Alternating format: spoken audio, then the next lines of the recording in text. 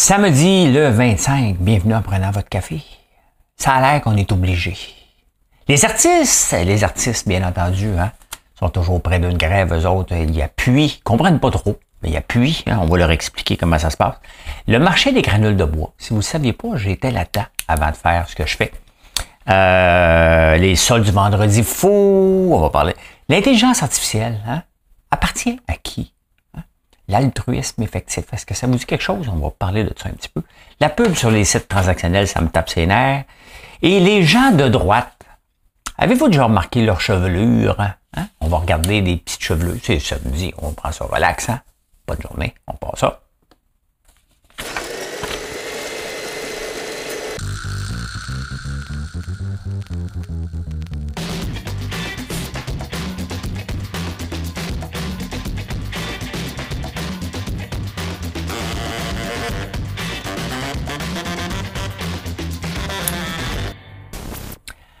Avez-vous fait votre like? Vous êtes-vous abonné? On doit le demander. Je suis trop loin. Bon, on s'installe. Ici, Pierre Bruno. Ma chaise est trop loin. Ouais, on va parler de la chevelure des gens de droite. J'ai quelques photos à vous montrer. L'intelligence artificielle, maintenant, appartient au capitalisme. En 2015, lorsque OpenAI a débuté, ça c'est ChatGPT, l'intelligence artificielle qu'on parle tout le temps, c'était basé sur une entreprise à but non lucratif, comme une entreprise à but non lucratif, comme la soupe populaire, puis tout ça. Donc c'était basé sur on fait ça pour le bien commun, on n'est pas là pour faire de l'argent. C'était ça. Et d'ailleurs, Sam Altman, le CEO, n'a pas d'action dans OpenAI. C'était comme ça. Mais là, à un moment donné, c'est devenu de plus en plus gros. Ça a besoin d'argent. Et on l'a vu la semaine passée, justement parce que Sam, le CEO, voulait aller encore plus vite. Le board a dit non, nous, on va pas. On a peur de ce que ça va faire. Donc, on va slacker la pédale. C'est à peu près ça qui s'est passé. On le met dehors. Et là, le capitaliste embarque. Microsoft embarque et dit non. On a mis 13 milliards là-dedans. On va en faire une business, puis on va laisser tomber l'altruisme effectif. Qu'est-ce que l'altruisme effectif? Je vais vous résumer ça en 2 mots. C'est dans le fond, c'est jouer au bon puis fourrer tout le monde. Regardez FTX dans la crypto, c'était ça, justement. De l'altruisme effectif. Il n'est pas là pour faire de l'argent, il est là pour le bien commun. Sa cause est plus grande que l'argent en tant que tel. On a très bien compris, Probablement que Binance aussi, c'était la même chose. C'est la même chose. C'était la même chose avec OpenAI, mais là, le capitaliste embarque dedans. Il faut que ça soit payant. Il faut que ça l'amène quelque chose de gros. Puis il faut s'attendre à des affaires vraiment spectaculaires qui vont se passer en 2024. 2023 est une ère de changement. Au point de vue de l'intelligence artificielle, là, tout le monde est en train de se positionner. Il y a Google avec Bard qu'on n'a pas ici. Il y a un autre Anthropic dont Google a mis de l'argent dessus qu'on n'a pas ici. Oui, c'est ça. On est rendu une colonie. Les gens viennent plus ici parce qu'ils savent qu'ils vont se faire mettre des bâtons des roues par les gouvernements, fait qu'ils viennent plus. Au détriment des consommateurs, ne l'oubliez jamais, jamais, jamais, parce qu'on n'a rien d'autre à comparer que ChatGPT. Est-ce que ChatGPT va bien? Oui. Est-ce qu'il fait des hallucinations? Oui.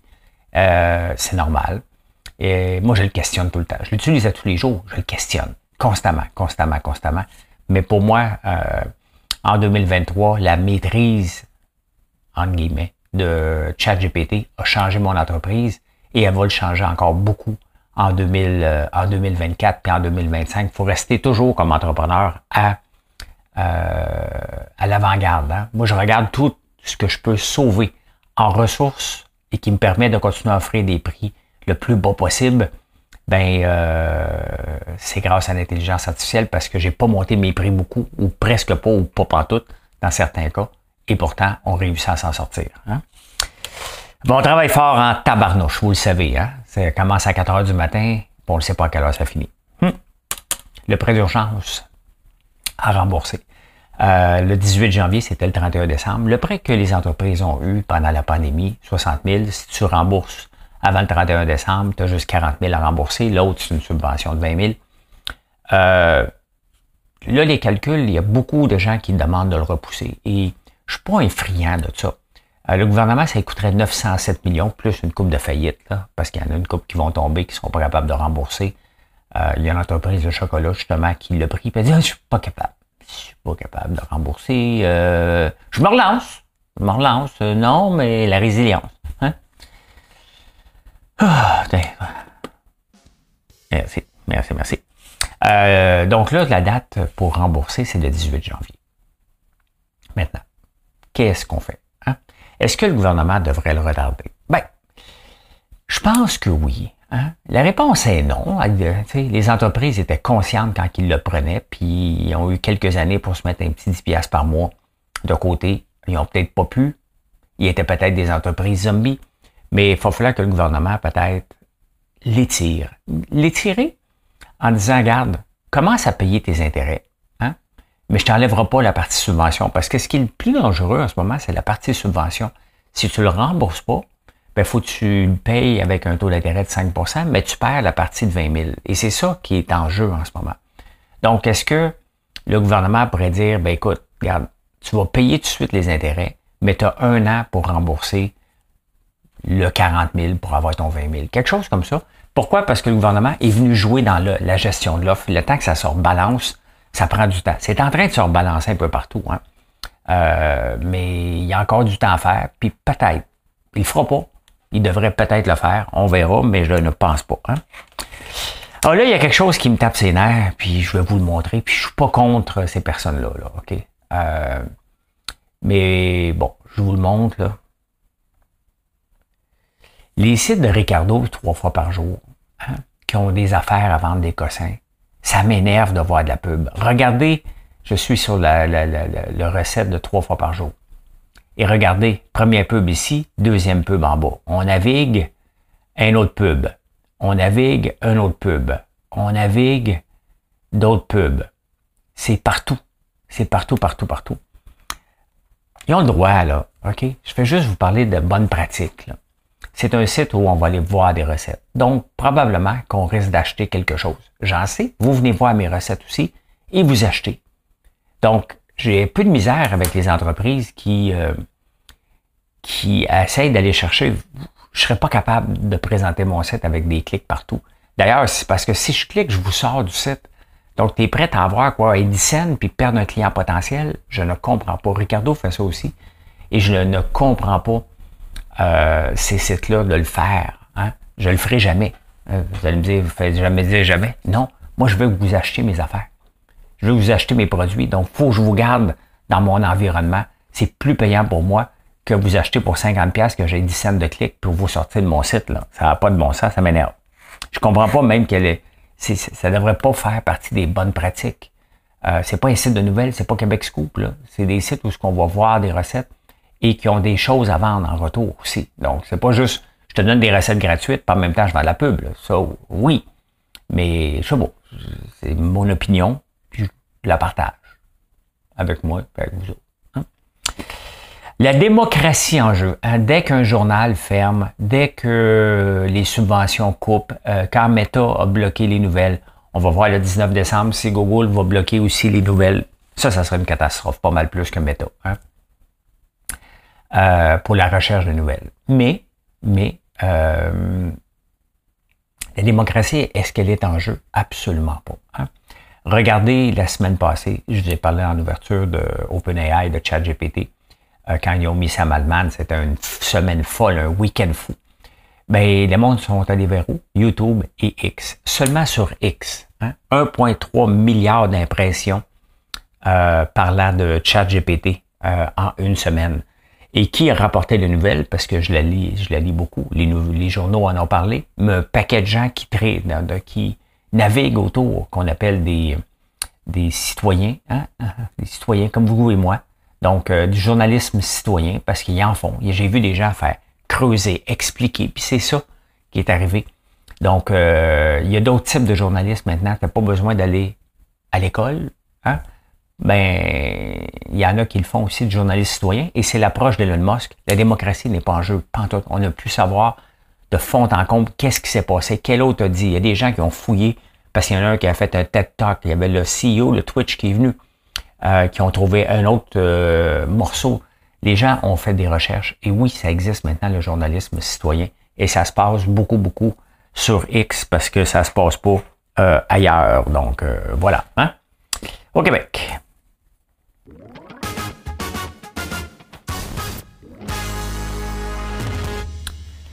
Ben écoute-moi bien, tu pues, tu sors. C'est aussi simple que ça. Tu te laves pas, tu rentreras pas dans ma place. Hein? Y a-tu quelque chose de plus touché qu'à dire à quelqu'un tu pues? Hein? Ben là, ça va se passer dans les bibliothèques. Combien vous gagez que dans les bibliothèques de Montréal?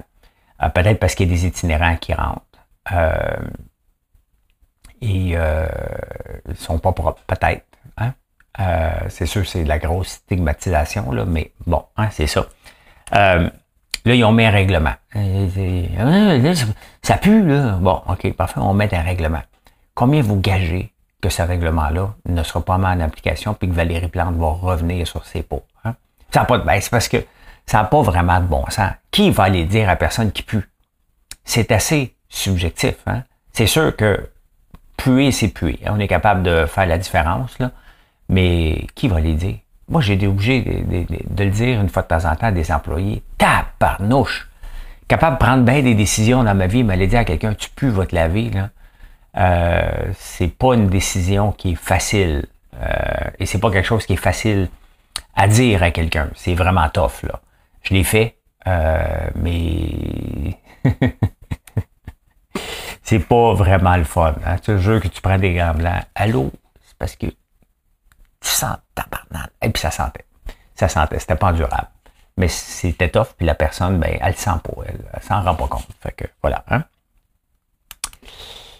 C'était grand déploiement de professeurs jeudi sur l'avenue du Parc, qui est juste à côté d'ici. Fait que mon frère était là, puis je m'en allais courir. Mais au lieu d'aller courir ailleurs, je dis, tiens, je vais aller courir, je vais aller voir les profs. Hein? Je suis allé. Et mon frère était comme inquiet. Il pensait que parce que je dis la vérité des fois que les profs vont pas m'aimer. Hein? Moi, je suis pas du bord de personne, je suis du bord de la logique. Hein? Donc, les professeurs sont logiques, le syndicat ne l'est pas. C'est tout simplement ça. Okay? Puis j'ai parlé avec des professeurs, puis je regardais ça. Et là, les artistes sont sortis dans la rue, Edith Cochrane, puis pas Bilodeau, voyons, son chum, là, que j'oublie. Hein? Parce qu'il y a l'autre Émile Bilodeau. Lui, il est toujours là, hein? Quand c'est le temps d'aller demander au gouvernement, donne-moi, et quand il va avoir de la publicité. Hein? Émile Bilodeau, c'est le chanteur qu'on voit jamais, on n'entend vraiment pas jamais, mais à un moment donné, il y a une manifestation où il se présente, hein, pour chanter des petites tunes aux gens qui sont là. Moi, aller là chanter des tunes. Il avait fait ça dans la COVID aussi, ceux qui attendaient en ligne. Là. Émile Bordelot, ouais. Là, il y a une lettre dans les journaux de différents artistes, dépendamment du journal, qu'on est du bord des professeurs. Tout le monde est du bord des professeurs. Tout le monde. Tout le monde est sur le du bord des professeurs. Mais le problème, c'est que les syndicats ne sont pas flexibles. François Legault l'a dit. Hein? Pour la réorganiser. Nous, on veut réorganiser le travail, mais ça prend de la flexibilité. Dans le day-to-day, là, le syndicat ne veut pas, supposons que les infirmières fassent des 12 heures. Ben, il est là le problème. Hein? Depuis quand qu'un syndicat gère une entreprise? Il est là le problème. Il doit vivre avec les décisions administratives puis les appliquer dans le meilleur sens pour leurs membres et dire, ouais, on peut avoir des ajustements, mais c'est le non à tout. Et c'est pour ça que le gouvernement a de la misère à négocier. Il n'y a rien qui va changer demain, hein, si on met pas de la flexibilité, si les conditions de travail, c'est pas juste à la façon des syndicats, puis les syndicats vont devoir faire des compromis, parce qu'il est là, le gros problème. Il est là, pourquoi qu'on est en grève, hein? Et ils ont sorti tout de suite le bazooka, là, on s'en va en grève tout de suite. Et le gouvernement va plier parce qu'on a l'opinion publique. Ben, l'opinion publique, elle peut changer rapidement. Puis l'opinion publique, si on lui pose la vraie question, il va peut-être dire, ouais, finalement, l'opinion publique est derrière chaque travailleur parce qu'on les aime. OK? Est-ce que l'opinion publique est derrière le syndicat qui refuse de négocier pour montrer ses gros bras? Il est là. Parce que le syndicat, lui, ce qu'il veut, une augmentation de salaire et plus de staff. C'est de la business. C'est de la business. C'est de la business. Donc, il va falloir avoir des compromis. Et les compromis, ça se passera pas juste du côté du gouvernement. Il va falloir que ça se passe du côté des syndicats.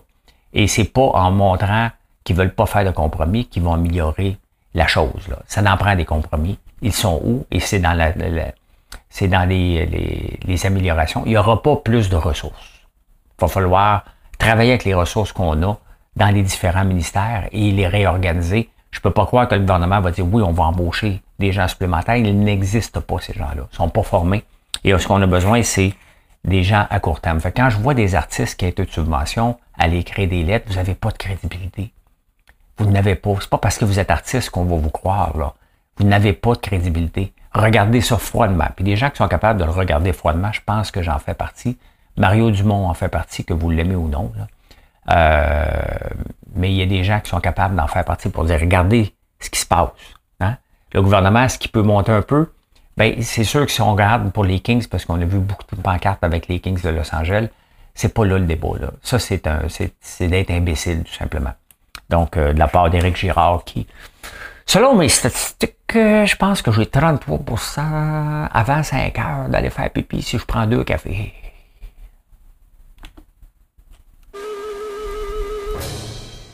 Excusez-moi, parce que je fais des calculs à Éric Girard.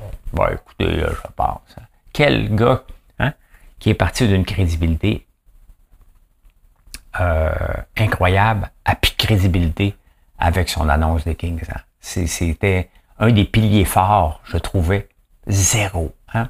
0-0. Il part de vraiment un top à... Il peut-tu disparaître? Il peut-tu lâcher sa job, qu'il retourne faire autre chose? Parce que la crédibilité, il l'a plus. Puis hein, ça prend des années à se bâtir une crédibilité, puis on peut la perdre en 5 minutes. Il l'a perdu, lui, assez rapidement. Là. Ben trop d'enthousiasme pour un match là, hors concours. Là. La granule de bois.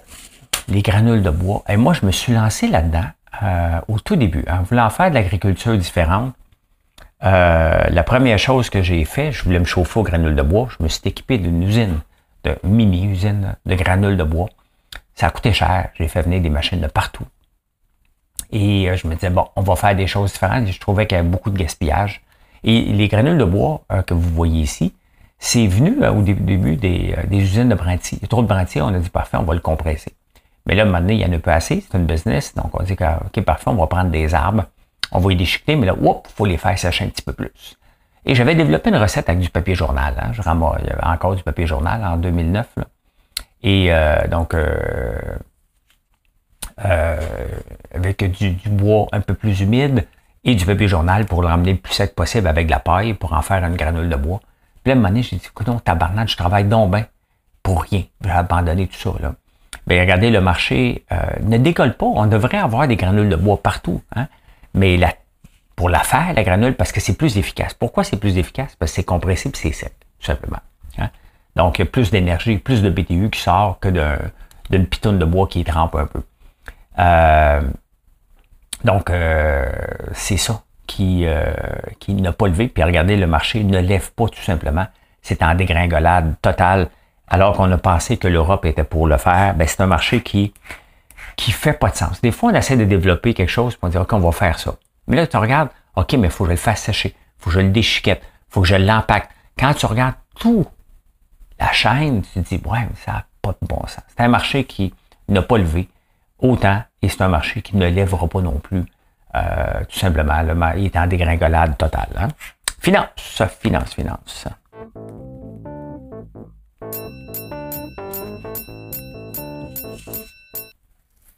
Je vais faire quelque chose avec ma granuleuse un jour. J'ai même acheté une nouvelle qui n'a jamais été utilisée. Pour le reste, je vais tout vendre ça. J'ai déjà tout démantelé, là. Donc, au point de vue électrique, donc il me reste à faire de quoi avec ça. Là. Au pire, je vais le vendre pour la scrap. Qu'est-ce que je fasse? Hein? Le sol du vendredi fou. Hein? Obligé de plier. On parle des mauvaises herbes. Tout le temps, dans la presse, si vous voulez avoir des nouvelles sur les PME, c'est toujours les mauvaises herbes qu'on va voir, qui n'est pas toujours positive, la dame. Hein? Elle avait fermé une boutique, je pense qu'elle est juste en ligne. Elle est toujours négative, mais elle est toujours là. Hein? Moi, je suis pas obligé de plier. Hein? Mais, tu sais, pour ne pas plier sur le vendredi fou, d'offrir des spéciaux hors normes, il y a des entreprises, pour avoir des ventes, qui sont prêtes à perdre de l'argent. Pardon. Hein? Faut arrêter cette mentalité-là. Une vente à perte, c'est pas une vente. C'est pas une vente. C'est facile de faire des ventes à perte. Hein? Aujourd'hui, je pourrais, tout le week-end, je pourrais mettre, mettons, tous mes savons à 1$. Hein? Mettons mes savons les moins vendus. Je pourrais les vendre à perte. Mais pourquoi? Pourquoi je ferais ça? J'ai juste à en faire moins. C'est moi qui ai fait à mesure. J'ai juste à en faire moins. Les bougies, c'est la même chose. Donc, pourquoi que je vais vendre des produits à rabais ou à perte? Surtout à perte, pour vous attirer comme client, faire l'acquisition de clients. Puis après ça, vous ne revenez pas acheter au prix normal parce que je vous habitue à un autre prix. Hein? Ça marche peut-être pour les électroménagers. Ça marche peut-être pour les TV, mais pas dans notre domaine. Fait que quand j'entends les mauvaises herbes qui vendent des bougies puis qui vendent des mauvaises herbes, là, venir dire qu'ils sont obligés, ben c'est peut-être parce que le reste de l'année, je les connais pas, je ne vois jamais le site, je veux juste les voir tout le temps dans la presse. Un peu comme dans le journal à Montréal, on parle toujours de petites frettes. Les mauvaises herbes, eux autres, sont dans la presse. Ben, t'es pas obligé. Faut que tu expliques ta structure de coût, faut que tu le montres ta structure de coût et il faut que tu sois crédible avec ta structure de coût à l'année. Je ne suis pas là-dedans avec des prix exorbitants. Et vous êtes toujours surpris quand vous venez voir les prix. Mais c'est ça. Je suis à l'année à des prix excellents. Et j'ai eu un excellent vendredi fou, comme j'ai eu toute une belle semaine avant, puis comme je vais avoir une belle semaine après, parce que je pratique une structure de coût que je suis pas obligé d'embarquer dans des folies d'acquérir des clients. Mes clients, je fais de l'acquisition en vous parlant en ce moment, en faisant des lives beaucoup directs. Je paye pas de pub non plus, nulle part. Je paye 5$ de pub par jour sur Google. Si tu viens sur mon site, ça se peut que tu revoies un peu même à un moment donné. Peut-être même sur le site de Marilou ou Ricardo. Parce qu'ils viennent de la pub. Fait que non, tu ne rateras pas des ventes. Tu ne rateras pas des ventes. Tu ne peux pas viser une seule journée.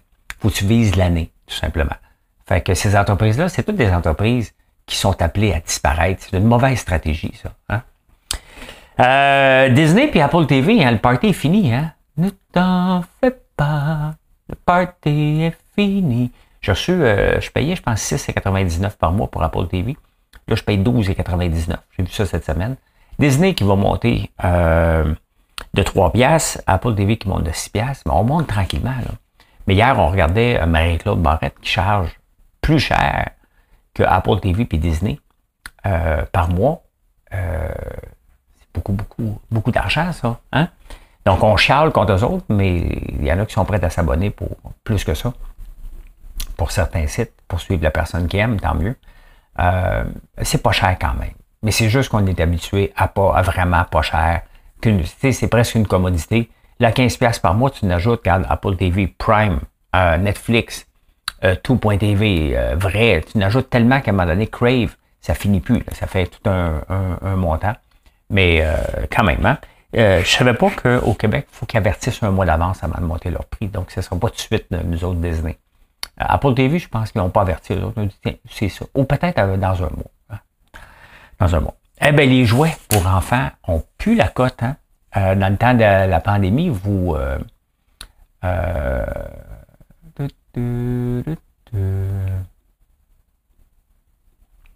c'est des granules. Bon, Mattel, le stock de Mattel, on regarde ça. On approche Noël. Hein, c'était l'année de Barbie. On devrait vendre des jouets à côté dans le tapis, puis regardez ce qui se passe. Ça ne lève pas. Hein? Le stock de Mattel a levé un peu, mais ça a baissé énormément. Et ça ne monte pas, mais c'est l'ensemble. Hein? L'ensemble des industries du jouet, alors que dans la pandémie, on s'est mis... Bon, on ne peut pas sortir. Fait qu'on s'est remis à jouer au Monopoly, puis à tout ça. Maintenant, ben, on ressort. Hein? Donc, les ventes redescendent. Les ventes de vélos, moins 40% en 2023. C'est énorme, hein? On pensait on a acheté beaucoup de vélos, il y avait une pénurie de vélos. Vous voyez comment le gouvernement, c'est dangereux quand il vient se mêler de la gestion de l'offre des prix. Hein?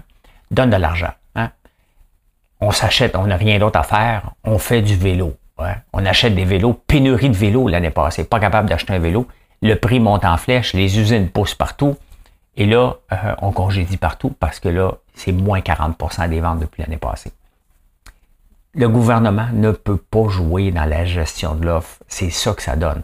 Et c'est pour ça que je dis avec un bémol, une virgule, peut-être de retarder d'1 an, parce qu'il est venu bousiller, il est venu faire accroire aux entrepreneurs que c'était pour être facile, que c'est ça l'entrepreneuriat, c'est facile, l'argent rentre à flot, puis mais c'est pas ça qui se passe.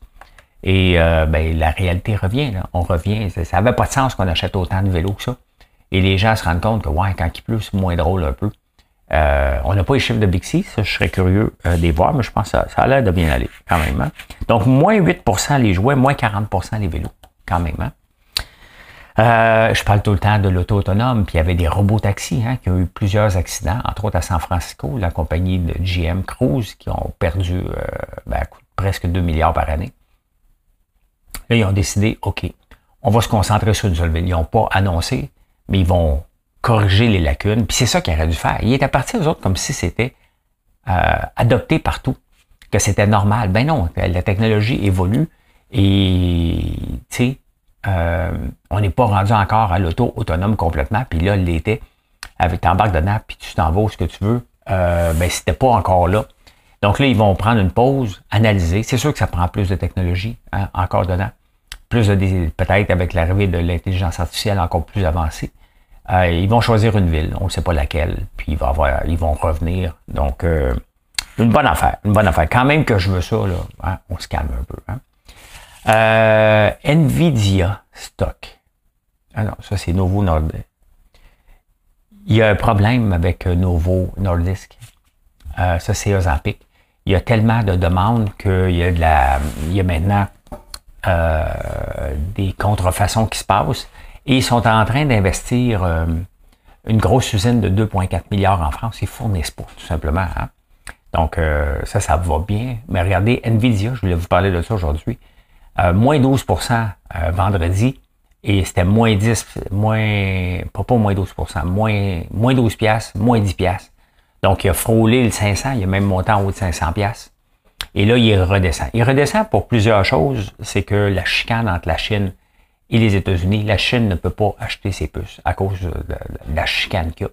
Il y a aussi, autant que, puis ces puces d'intelligence artificielle, là, ça coûte une beurrée. C'est pas une affaire à 2-3 piastres, c'est une affaire à 40 000. Là. Et là, les géants de Google et de Meta qui en utilisent beaucoup de ces puces-là, commencent à les développer eux autres mêmes. Donc, Nvidia va bien, va très, très, très bien. Et c'est la coqueluche de 2023. Là. Vraiment, c'est le site qui a fait comme, OK, l'intelligence artificielle fait partie de nos vies maintenant. Mais quand il y en a qui font beaucoup d'argent, ben ça donne une opportunité à d'autres d'investir massivement. Ce que Microsoft fait, ce que Google fait, ce que Facebook fait aussi. Donc, ils arrivent avec leur propre puce, Microsoft aussi. Donc, il y a de la compétition qui s'en vient. Puis Nvidia est bloqué en ce moment par la chicane des États-Unis. Donc, ce qui fait, regarde, on va pas broyer, là. On va pas broyer quand même, là. C'est sûr que si vous l'avez acheté cette semaine, vous allez peut-être broyer un peu, mais ça, c'est votre problème, là. Mais depuis un an, on parle d'une augmentation de 200%, ce qui est énorme, là. Depuis un mois, quand même une augmentation de 11%. On ne broye pas non plus. Depuis 5 jours, une augmentation aussi depuis 5 jours, malgré tout, là. Donc, on broye. Il n'y a personne qui broye ici, là. Si vous l'avez acheté à 505, pensez, parce que le potentiel est peut-être à 650, c'est ce que les analystes disent. Donc, il y a des gens qui achètent à ce niveau-là. Ben ça, c'est un peu aussi votre problème. Hein? Insolite.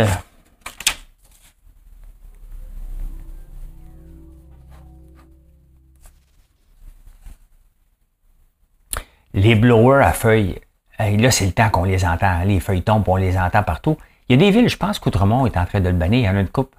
Mais aux États-Unis, le monde capote. Là. Ils sont plus capables. Hein?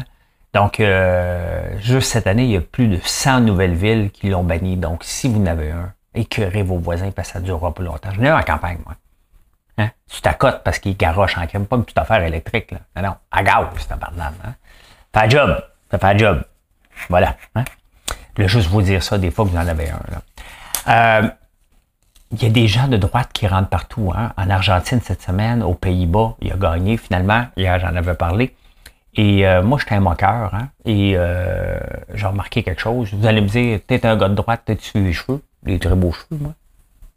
Non, mais vous allez comprendre. Vous allez comprendre. Ben, on compare avec Donald Trump.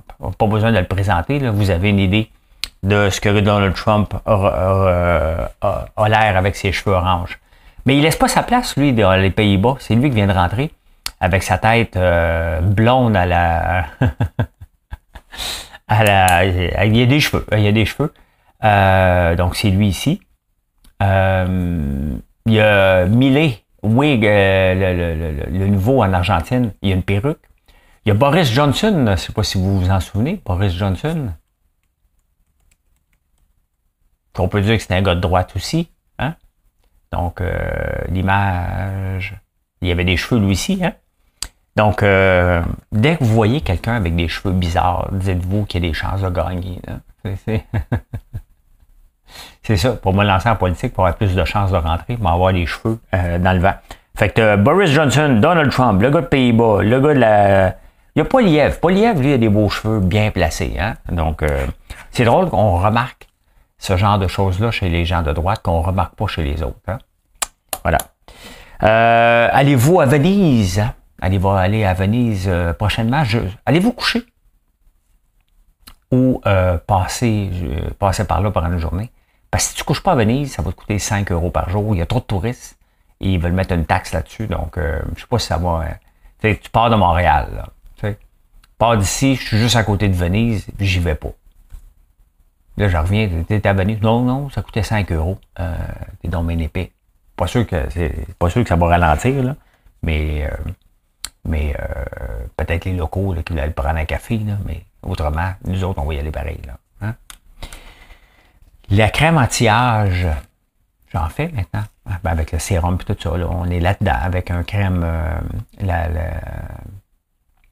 le masque à la citrouille. Et ben, il y a une étude qui vient de sortir que la crème anti-âge, je vous montre encore, la crème anti-âge aux cellules souches, hein, on parle beaucoup des cellules souches, ben, il y a une étude qui vient de sortir que les cellules souches, en dehors du corps humain, ils meurent. Donc, dans la crème, ils t'offrent pas. Hein? Ça ne reste pas sur le comptoir des cellules souches. Fait que si jamais ça te tentait d'en acheter, il y a la mère qui en vend, si tu veux te mettre des cellules mortes d'en face, là. Tu as la mère à 515$, tu as Cold Plasma Plus à 590$. Tu as la mère aussi un concentré à 795$. La prairie, Babar, la mère. Donc, dès que tu vois cellules souches, dis-toi que tu te mets des cellules mortes d'en face. Bon, non, je te le dis, là, si ça te tente. Là. Si ça te tente. Ben voilà, comment j'ai vu l'actualité en ce beau samedi. Ben venez nous voir. C'est le samedi des PME. Hein? On n'a pas le Black Friday, les PME. On a le samedi et on encourage une PME. Je n'aime pas le mot encourager, mais si vous m'encouragez aujourd'hui, moi, je suis bien content. Hein? Allez, bye, bonne journée. FrançoisLambert.one, O-N-E.